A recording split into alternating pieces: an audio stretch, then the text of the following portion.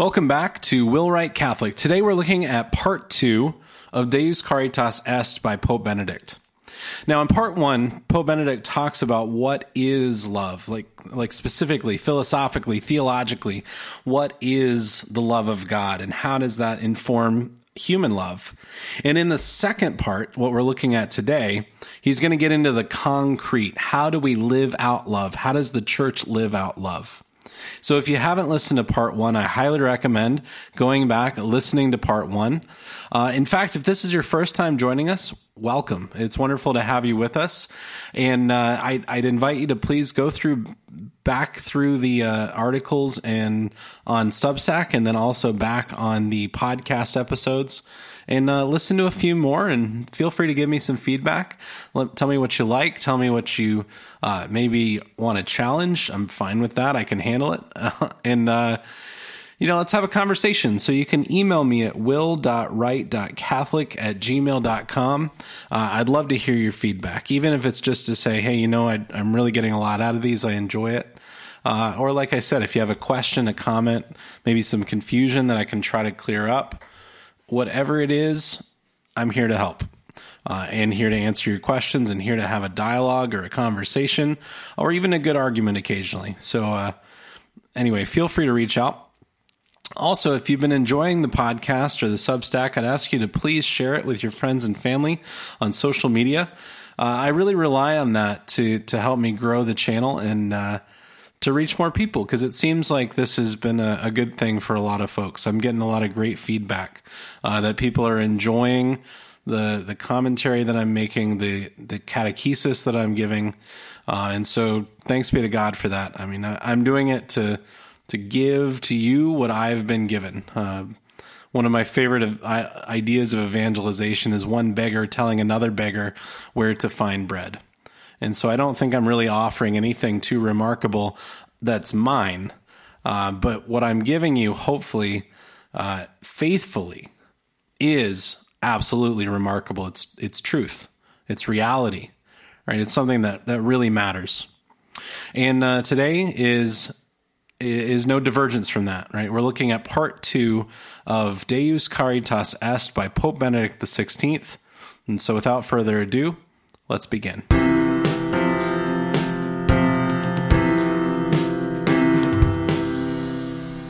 So now that the concept of love, the exploration of the concept of love is finished, Pope Benedict turns his attention to the concrete. We've answered what love is, but now we see how love is lived. Now, part 2 begins by speaking of the Church's charitable activity as a manifestation of Trinitarian love. Concretely, there's nothing more real than the Blessed Trinity, right? The Godhead is a unity of 3 divine persons who are in a community of life and love: Father, Son, and Holy Spirit. Now, when we talk about the Trinity, we can get very easily sucked into heresies of all different sorts. And I'm not trying to go too deeply into Trinitarian theology at this point, but suffice it to say, I'll just leave us with this in terms of the Trinity. Right? The Father eternally begets and loves the Son, the perfect self-image of the Father, who eternally reflects that perfect love back to the Father. And the love outpoured eternally between Father and the Son is the person of the Holy Spirit proceeding from each eternally. Now, if nothing I said makes any sense, that's okay. Basically, what I'm trying to start us out with is, what is the Trinity? Well, the Trinity is God. We can say, "Who are you, God?" And he'll say, "I am Father, Son, and Holy Spirit." And we'll say, "What are you, God?" And he'll say, "I am God." Right? Trinitarian theology is remarkably complicated. It's nuanced.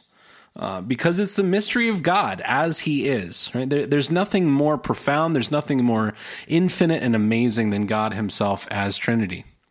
And mystery though it is, God is the source of all as Trinity.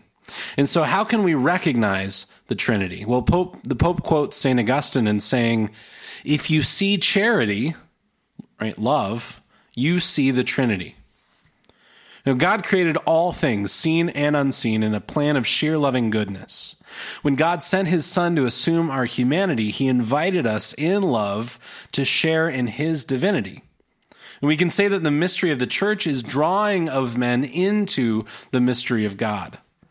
Right? The Father wishes to make humanity a single family in his Son, says the Pope in paragraph 19. And he does this through the outpouring of the Holy Spirit, who the Pope speaks of as, quote, the energy which transforms the heart of the ecclesial community, so that it becomes a witness before the world to the love of the Father. Gathering all men to himself as the church, the Father seeks the integral good of man, to use the expression of the Pope.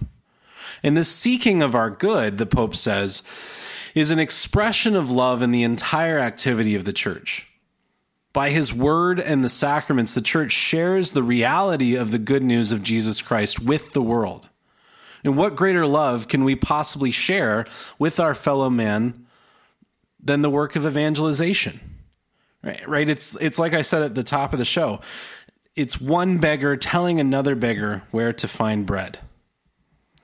And so this outward act of evangelization doesn't end with the spiritual. Right? It's not merely spiritual, it's also corporal. Charity is a responsibility of the whole church, clergy, religious, laity. And from the beginning, Jesus Christ established the church upon 4 pillars, which he outlines in Acts 2:42.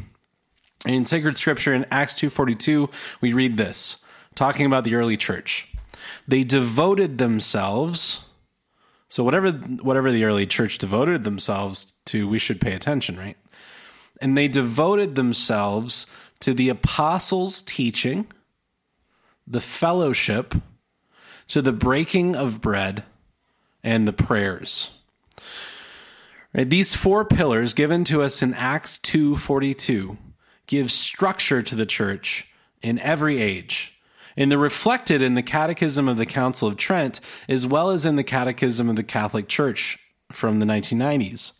Right? The apostolic teaching is doctrine. That's number 1. Number 2, fellowship, also translated sometimes as communal life, is the moral life in Christ. What is right? What is wrong? How do we interact with our fellow man? Number 3, the breaking of the bread is the early term for the Eucharist and for the sacraments generally. And then 4th, prayer is specifically Christian prayer, perfectly expressed in the Our Father, which our Lord gave us. And Pope Benedict gives attention in paragraph 20 of Deus Caritas Est to this idea of fellowship, communion, or communal life, however we want to translate it. And the Greek word in Acts is actually koinonia, Koinonia, koinonia. And koinonia, the Pope says, consists in the fact that believers hold all things in common and that among them there is no longer any distinction between rich and poor. And this sort of radical communal life is part and parcel of early Christianity. But as the Pope remarks, he says, as the church grew, this radical form of material communion could not in fact be preserved, but its essential core remained. Within the community of believers, there can never be room for a poverty that denies anyone what is needed for a dignified life. So when it became necessary in history, the church instituted the clerical office of the diaconate. Right, this first level of participation in the priesthood of Jesus Christ and the lowest level of the sacrament of holy orders. A diakonos was historically a servant of the king. Right? So when we think deacon, we should be thinking servant. And so the deacon is the servant of Christ the King and his vicar in a particular diocese, that is the bishop. Right? They are to provide for the spiritual and corporal needs of the people. Or as Pope Benedict puts it, he says, the social which they were meant to provide was absolutely concrete. Yet at the same time, it was also a spiritual service. Theirs was a truly spiritual office, which carried out an essential responsibility of the church, namely a well-ordered love of neighbor.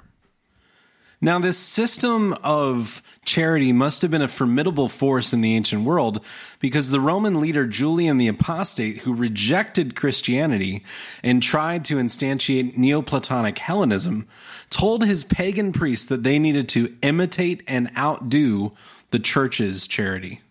And of course they failed, because imitation can never capture what is authentically of God. Now, beyond the diaconate, the proclamation of the good news and the liturgy were indispensable to the church. And as the Pope puts it, he says, the church's deepest nature is expressed in her threefold responsibility of proclaiming the word of God, which he calls in Greek kerygma materia, celebrating the sacraments, liturgia, and exercising the ministry of charity, diaconia. And these duties presuppose each other and are inseparable. So though the church is now worldwide and the radical form of community of the early church is less possible, the church is nonetheless responsible for her members. Right? The needs of the people of God are not only spiritual. We're humans. We need things like food and shelter and water. And like any family, the church is obliged to care for the necessities of those in the church in a particular way. As Benedict says, the church is God's family in the world. In this family, no one ought to go without the necessities of life. Without in any way detracting from this commandment of universal love, the church also has a specific responsibility. Within the ecclesial family, no member should suffer through being in need.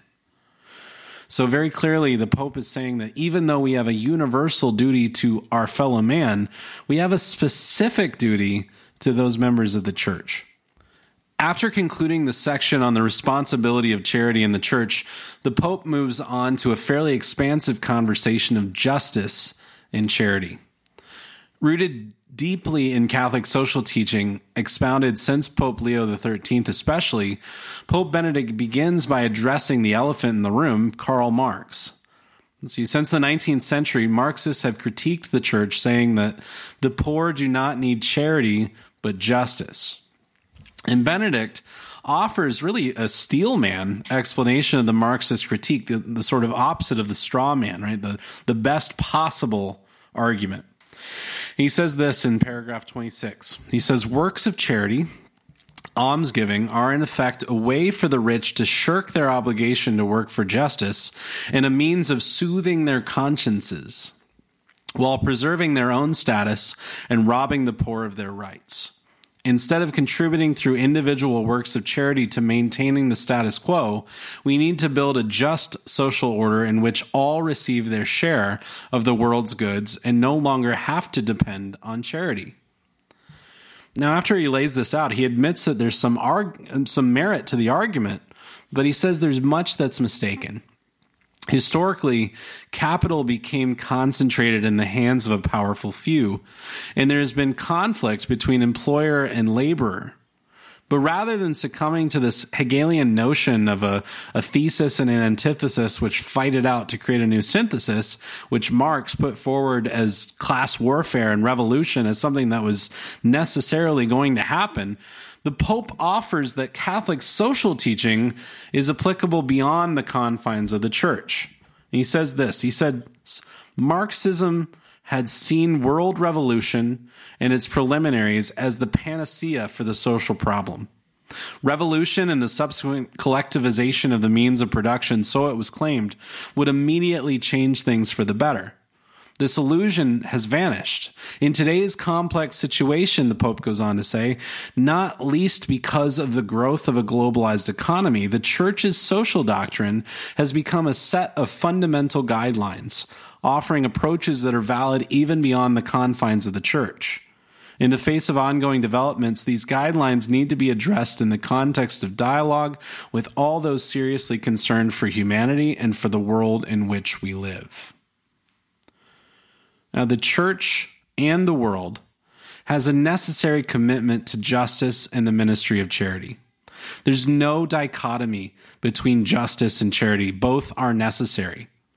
First, the just ordering of society and the state is the central responsibility of politics, says the Pope. Quoting St. Augustine, he says, a state which is not governed according to justice would be just a bunch of thieves. And even venturing into the subject of freedom of religion in the state, Pope Benedict says that The state may not impose religion, yet it must guarantee religious freedom and harmony between the followers of different religions. For her part, the church, as the social expression of Christian faith, has a proper independence and is structured on the basis of her faith as a community which the state must recognize. The two spheres are distinct, yet always interrelated. In other words, the state cannot coerce the church. Rather, the church is independent of the state, but interrelated with the state. And I'm going to be talking a lot more about this in a couple months. I plan on talking about what exactly does the church mean by freedom of religion, and how does that work with our American notion of the separation of church and state. But anyway, back to Deus Caritas Est. We can think about it like this, though, for now. What faithful Catholic can switch off their Catholicism when they engage in matters of politics and the state? They can't. It doesn't make any sense. Only unfaithful Catholics attempt this, which results in deadly scandal and sin. And why is this? It's because God is the lawgiver. He alone created all that is, and he alone is the arbiter of morality. Now, justice is the aim of politics, properly understood, and it's the criteria for good politics. Politics is not merely about rules governing public life. Its origin and its goal, say the Pope, are found in justice, which by its very nature has to do with ethics. Right, if justice is the aim and internal criterion of politics, as Benedict says, then why do Catholics need anything beyond reason? Why is faith necessary for true justice? Benedict explains. He says, faith, by its specific nature, is an encounter with the living God, an encounter opening up new horizons extending beyond the sphere of reason. But it's also a purifying force for reason itself. From God's standpoint, faith liberates reason from its blind spots and therefore helps it to be ever more fully itself. Faith enables reason to do its work more effectively and to see its proper object more clearly. Its aim is simply to help purify reason and to contribute here and now to the acknowledgement and attainment of what is just. So if faith is necessary, then is the Pope calling on the Church to engage directly in matters of state? Well, not quite. Right? A just social and civil order is ordered towards each person receiving his or her due, which is an essential task in every generation. But it's a political task, and therefore is a human responsibility rather than an ecclesial responsibility. The Church can help to purify our powers of reason and provide ethical formation. Right? Benedict also says this clearly. He says, the Church cannot and must not take upon herself the political battle to bring about the most just society possible. She cannot and must not replace the state. Yet at the same time, she cannot and must not remain on the sidelines in the fight for justice. And so what does that leave us? Well, it leaves us with this idea, this teaching of the Church laid out very clearly in the Second Vatican Council, that the clergy are called to sanctify the laity, and the laity are sent out into the world to sanctify the temporal order and be engaged in politics. And even in the best, most just societies, love will always be necessary. Care and concern for the other will always happen best on the local level. This is the principle of subsidiarity, which holds that the best decisions are made on the lowest possible level and the highest level necessary. Again, the principle of subsidiarity, and this is huge. If you haven't heard this before, get ready to have your life changed. It's amazing. It's beautiful. It's one of the most fundamental teachings of the Church in social teaching. Principle of subsidiarity holds that the best decisions are made on the lowest possible level and the highest level necessary. In fact, a lot of injustices can stem from a higher level claiming authority over something which in fact belongs naturally to someone personally closer to the situation. And against totalitarianism of this kind, Benedict writes beautifully of the bigger, complicated picture. He says this, We do not need a state which regulates and controls everything, but a state which, in accordance with the principle of subsidiarity, generously acknowledges and supports initiatives arising from the different social forces and combines spontaneity with closeness to those in need. The church is one of those living forces. She is alive with the love enkindled by the Spirit of Christ.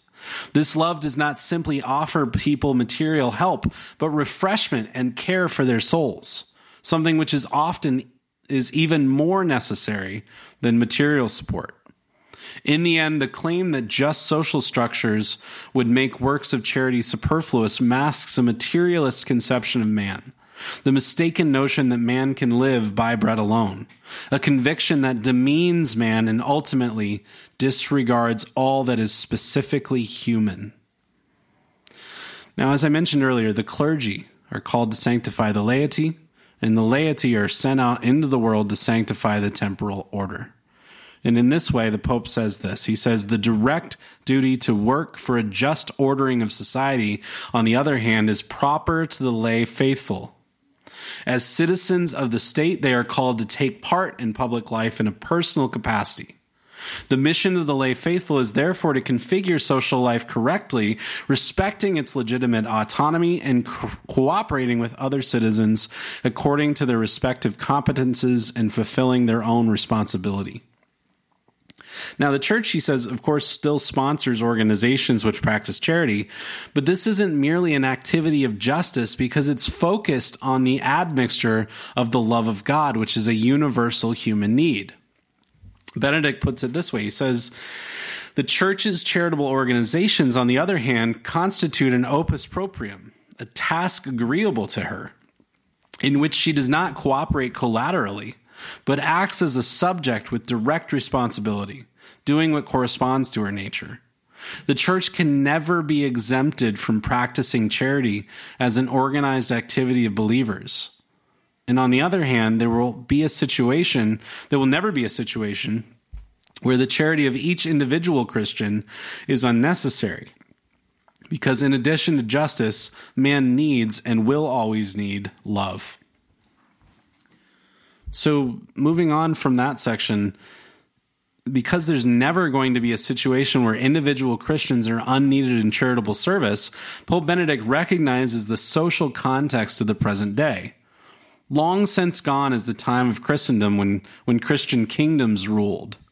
Now there's many different types of governments, NGOs, organizations, nonprofits, social structures. Even our way of communicating with each other is different now in a lot of different ways. As the Pope says, mass communication has narrowed the distance between peoples and cultures. Now, despite this narrowing of the distance, there's still work to be done in making sure that no one's forgotten. These groups are diverse, but they are all equally marked. They all are marked with the love of God. The Pope remarks that numerous organizations have arisen that are a cooperation of state and church. But these agencies, the Pope says, still have a Christian quality. Now, this Christian quality isn't some vague echo of the love of Jesus Christ of 2,000 years ago.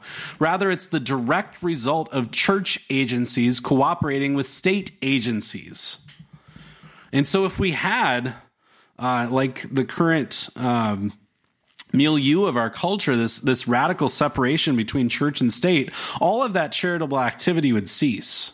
Right? That Christian quality of the cooperation between state and church would cease. Now, I don't know about you, but that's not a world that I would like to live in. Anyway, back to the Pope. Due to the growing amount of leisure time afforded to modern man, especially among the youth, the Pope says this. He says, quote, "Our time has also seen a growth and spread of different kinds of volunteer work, which assume responsibility for providing a variety of services." End quote. Now, what's clear is that there's a myriad of ways to get involved. However, love compels us to leave the sidelines and get in the game. This is the important thing for us to draw out here. We can't simply sit idly by. We have to be engaged in this work in some way personally. Right? But in the non-Catholic churches and ecclesial communities like Protestant churches, quote unquote. The church calls them ecclesial communities because a church, properly speaking, has to have holy orders in the Eucharist, right? So the church has started using ecclesial communities to describe Protestant, what would we call colloquially Protestant churches are ecclesial communities. Anyway, there's also been a new rising of charitable activity with new life and energy, the Pope says, in these non-Catholic churches and ecclesial communities. In the Catholic Church must have a readiness, Pope Benedict says, to cooperate with the charitable agencies of these churches and communities, since we all have the same fundamental motivation and look towards the same goal, a true humanism, which acknowledges that man is made in the image of God and wants to help him live in a way consonant with that dignity. Now, ideally, all Christians, all people of goodwill, would work with a united voice to inculcate, as Pope Benedict says, quoting St. John Paul II in Ut Unum Sint, respect for the rights and needs of everyone, especially the poor, the lowly, and the defenseless. Right? When we're engaged in pro-life work, for example, and protecting the lives of the unborn or stopping the scourge of euthanasia, it does not matter who is next to us working in this fight. We work with them, whether it's the atheist, the agnostic, the Muslim, the Buddhist, the Christian, the Catholic, the Protestant, whatever, Orthodox, we work together. Because when it comes to serving the poor, the lowly, the defenseless, making sure that they have respect for their rights and their needs, we do so in the name of Jesus Christ, and we do that unabashedly, but we still work with whoever is willing to, in good faith, work with us. Now, after speaking of the interplay of church and state cooperations and looking at how non-Christian churches and ecclesial communities are part of this, Pope Benedict turns his attention to the distinctiveness of the church's charitable activity, the Catholic Church's charitable activity. And the pontiff explains that there's a few essential elements of Christian and ecclesial charity. First, he says there must be a simple response to immediate needs in specific situations. Second, and related to that first, resources and personnel needed for the work must be provided. Though Pope Benedict doesn't really mention subsidiarity here by name, I think it's still worth mentioning again. Right? Subsidiarity is the principle of Catholic social teaching, which says that the best decision is made at the highest level necessary and the lowest level possible. And why leave a decision best left to the local parish, to the Vatican, for example? Right? The local communities all need to strive to care for those in their immediate vicinity, and they're the best ones poised to actually do the work. Third, the third essential element of Christian and ecclesial charity is that individuals who care for those in need must be professionally competent and properly trained. Right? As the Pope explains, we're dealing with human beings. And human beings always need something more than technically proper care. They need humanity. They need heartfelt concern.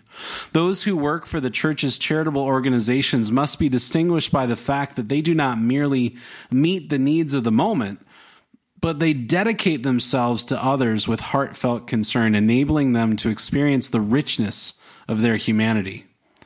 Consequently, in addition to their necessary professional training, these charity workers need a formation of the heart, the Pope says. They need to be led to that encounter with God in Christ, which awakens their love and opens their spirit to others. As a result, love of neighbor will no longer be for them a commandment imposed, so to speak, from without, but a consequence deriving from their faith, a faith which becomes active through love. The fourth essential element is that Christian charitable activity must be independent of parties and ideologies. Charitable activity is not a useful means to a longer end goal. It's not done to change the world ideologically, nor is it, as the Pope says, at the service of worldly stratagems, but is a way of making present here and now the love which man always needs. Because as a Church of Christ, we're not a church of causes. We have to follow the program of Jesus, to use the terms of the Pope, which is, as he says, a heart which sees.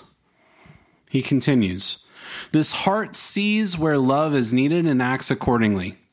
Obviously, when charitable activity is carried out by the church as a communitarian initiative, the spontaneity of individuals must be combined with planning, foresight, and cooperation with other similar institutions. Fifth, and finally, charity cannot be used as a means of engaging in proselytism." Right? Pope Benedict clearly says that love is free. It's not practiced as a way of achieving other ends. But this does not mean that charitable activity must somehow leave God and Christ aside, for it's always concerned with the whole man. Often the deepest cause of suffering, the Pope says, is the very absence of God. A Christian knows when it's time to speak of God and when it's better to say nothing and to let love alone speak. Having given these 5 essential elements of Christian charity, who, then, is responsible for the church's charitable activity? Charity is such a deep action of the church that it's part of her identity. So those responsible for charitable activity are really the whole church, right? Bishops, priests, deacons, lay, religious. And in regard to bishops, Pope Benedict says the following. He says, in the rite of episcopal ordination, so when a man becomes a bishop, when he's ordained a bishop, prior to the act of consecration itself, the candidate must respond to several questions which express the essential elements of his office and recall the duties of his future ministry. He promises expressly to be in the Lord's name welcoming and merciful to the poor and to all those in need of consolation and assistance. The Code of Canon Law and the canons on the ministry of the bishop does not expressly mention charity as a specific sector of episcopal activity, but speaks in general terms of the bishop's responsibility for coordinating the different works of the apostolate with due regard for their proper character. Now he goes on to say once again that no one's off the hook from doing charitable activity. Okay, he doesn't quite put it that way, but he says this. With regard to the personnel who carry out the church's charitable activity on the practical level, the essential has already been said. They must not be inspired by ideologies aimed at improving the world, but should rather be guided by the faith which works through love. Consequently, more than anything, they must be persons moved by Christ's love, persons whose hearts Christ has conquered with his love, awakening within them a love of neighbor. Now, of course, it's always the love of Christ which marks our meritorious work. Charity inflames us to do good in and through Christ, apart from whom we can do nothing of true merit.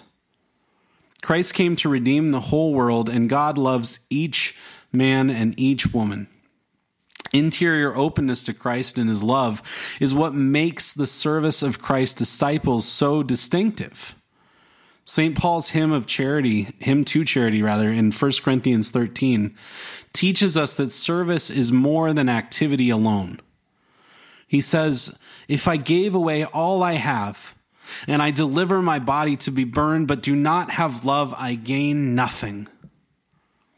Pope Benedict refers to this hymn as he calls it, the Magna Carta of all ecclesial service. And he also calls it the summary of all the reflections on love, which he offers in Deus Caritas Est. If I gave away all I have, and if I deliver my body to be burned, but I do not have love, I gain nothing. He goes on to say, practical activity will always be insufficient unless it visibly expresses a love for man, a love nourished by the encounter with Jesus Christ. My deep personal sharing in the needs and sufferings of others becomes a sharing of my very self with them. If my gift is not to prove a source of humiliation, I must give to others not only something that is my own, but my very self. I must be personally present in my gift. When we serve in this self-giving way, we learn humility and we grow in humility. As Pope Benedict beautifully reminds us, he says, we recognize that we are not acting on the basis of any superiority or greater personal efficiency, but because the Lord has graciously enabled us to do so. We offer him our service only to the extent that we can and for as long as he grants us the strength. To do all we can with what strength we have, however, is the task which keeps the good servant of Jesus Christ always at work. As St. Paul says in the second letter to the Corinthians 5:14, the love of Christ urges us on. And so urged on by the love of Christ, it's easy to lose balance.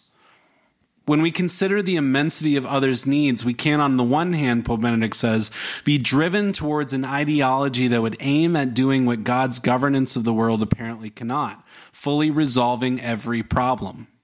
Or we can be tempted to give in to inertia, since it would seem that in any event, nothing can be accomplished. So how can we overcome these two temptations? How can we find balance and keep the seesaw from tipping completely one way or the other? Well, Pope Benedict continues, at such times, a living relationship with Christ is decisive if we are to keep on the right path. Without falling into an arrogant contempt for man, something not only unconstructive but actually destructive, or surrendering to a resignation which would prevent us from being guided by love in the service of others. Prayer as a means of drawing ever new strength from Christ is concretely and urgently needed. People who pray are not wasting their time, the Pope says, even though the situation appears desperate and seems to call for action alone. And so prayer is vital if we're to live in and with God. This is what we mean when we say a personal relationship with God, right? Prayer is our lifeblood. Our entire life can become a prayer if continually drawn deeply from the well of Christ. With the scourge of secularism prowling in the misguided extreme arm of activism, Christians are engaged in charitable work. Prayer is the antidote to this worldly spirit. A personal relationship with our loving Father through Christ in the Holy Spirit is utterly necessary. Pope Benedict puts it this way. He says, clearly, the Christian who prays does not claim to be able to change God's plans or correct what he has foreseen. Rather, he seeks an encounter with the Father of Jesus Christ, asking God to be present with the consolation of the Spirit to him and his work. And this personal relationship with God is all the more necessary for us in the midst of the problem of evil. Right? Why do bad things happen to good people? We don't know the answer. Only God knows. We know that he brings a good out of it, even in the midst of that. And we can often experience, though, bewilderment, even if we trust. And we'll fail to understand the world around us, the things that we're seeing. And in these moments, the Pope says this. He says, Christians continue to believe in the goodness and loving kindness of God. Immersed, like everyone else, in the dramatic complexity of historical events, they remain unshakably certain that God is our Father and loves us, even when his silence remains incomprehensible. And in the midst of darkness, we trust in the love of God, which surpasses all understanding. The theological virtues of faith, hope, and charity, God's own life, have been instilled in our soul through the gift of baptism. And these theological virtues go together, right? Pope Benedict teaches us, he says, hope is practiced through the virtue of patience, which continues to do good even in the face of apparent failure. And through the virtue of humility, which accepts God's mystery and trusts him even at times of darkness. Faith tells us that God has given his Son for our sake and gives us the victorious certainty that it is really true. God is love. It thus transforms our impatience and our doubts into the sure hope that God holds the world in his hands, and that, as the dramatic imagery of the end of the book of Revelation points out, in spite of all darkness, he ultimately triumphs in glory.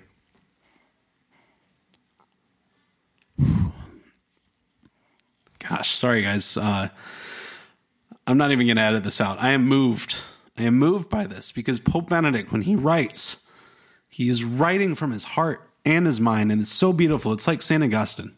There's that picture of St. Augustine, the light coming through the window and hitting his heart, and that's going to his pen as he's writing. And it's so beautiful when Pope Benedict just shows us his own heart and his love for Jesus Christ. and how this beautiful symphony of hope and faith and charity work together, God's own life dwelling within us to guide us through, no matter what's going on, whether it's good things in our lives or bad things. God is present. He is a father to us in the mediation of Jesus Christ, inflamed by the power of the Holy Spirit. Praise God. We can't see the full picture. Only God does. And he's revealed so much to us. More than revelation, he's given us himself. He shares in our humanity that we might share in his divinity.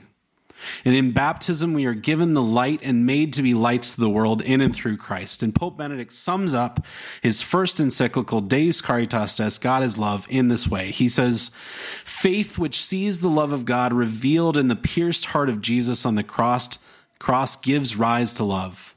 Love is the light, and in the end, the only light that can always illuminate a world grown dim and gives us the courage needed to keep living and working.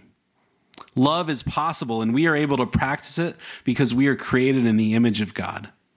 To experience love, and in this way to cause the light of God to enter into the world, this is the invitation I would like to extend with this present encyclical. End quote. As with the practice of his predecessor, Pope Benedict dedicates the conclusion of his document to the Theotokos, the Mother of God, Mary Most Holy. Truly, each of the saints are a beautiful witness to the charity of God in every imaginable way. However, there's a preeminence to the holy charity of our Blessed Mother, the first disciple of her Holy Son, Jesus Christ. I highly recommend reading the entire conclusion, and the whole document really, in full. But I'd like to draw what resonated most with me. I simply love the way Pope Benedict speaks about our Blessed Mother in everything that he writes. He says this: Mary's greatness consists in the fact that she wants to magnify God, not herself. She is lowly. Her only desire is to be the handmaid of the Lord. She knows that she will only contribute to the salvation of the world if, rather than carrying out her own projects, she places herself completely at the disposal of God's initiatives. How often do you and I carry out our own projects, right? Without putting ourselves at the disposal of God's initiatives, or maybe later. But how often do you and I carry out our own projects without deference to God? Mother Mary, form us, teach us. And the Pope goes on. He says, Mary is a woman who loves. How could it be otherwise? As a believer who in faith thinks with God's thoughts and wills with God's will, she cannot fail to be a woman who loves. We sense this in her quiet gestures, as recounted by the infancy narratives in the gospel. We see it in the delicacy with which she recognizes the need of the spouses at Cana and makes it known to Jesus. We see it in the humility with which she recedes into the background during Jesus' public life, knowing that the Son must establish a new family, and that the mother's hour will only come with the cross, which will be Jesus' true hour. When the disciples flee, Mary will remain beneath the cross. Later at the hour of Pentecost, it will be they who gather around her as they wait for the Holy Spirit. Yes, Mary was there through it all. And by her yes, the Word of God took flesh, provided by her own body. Even despite her prominence and grandeur, the humility of the Theotokos is led by love. She loves with the love of God flowing through her as a perfect vessel, and she loves with a human, motherly love. The Pope goes on. He says, Mary, Virgin and Mother, show us what love is, and whence it draws its origin and is constantly renewed power.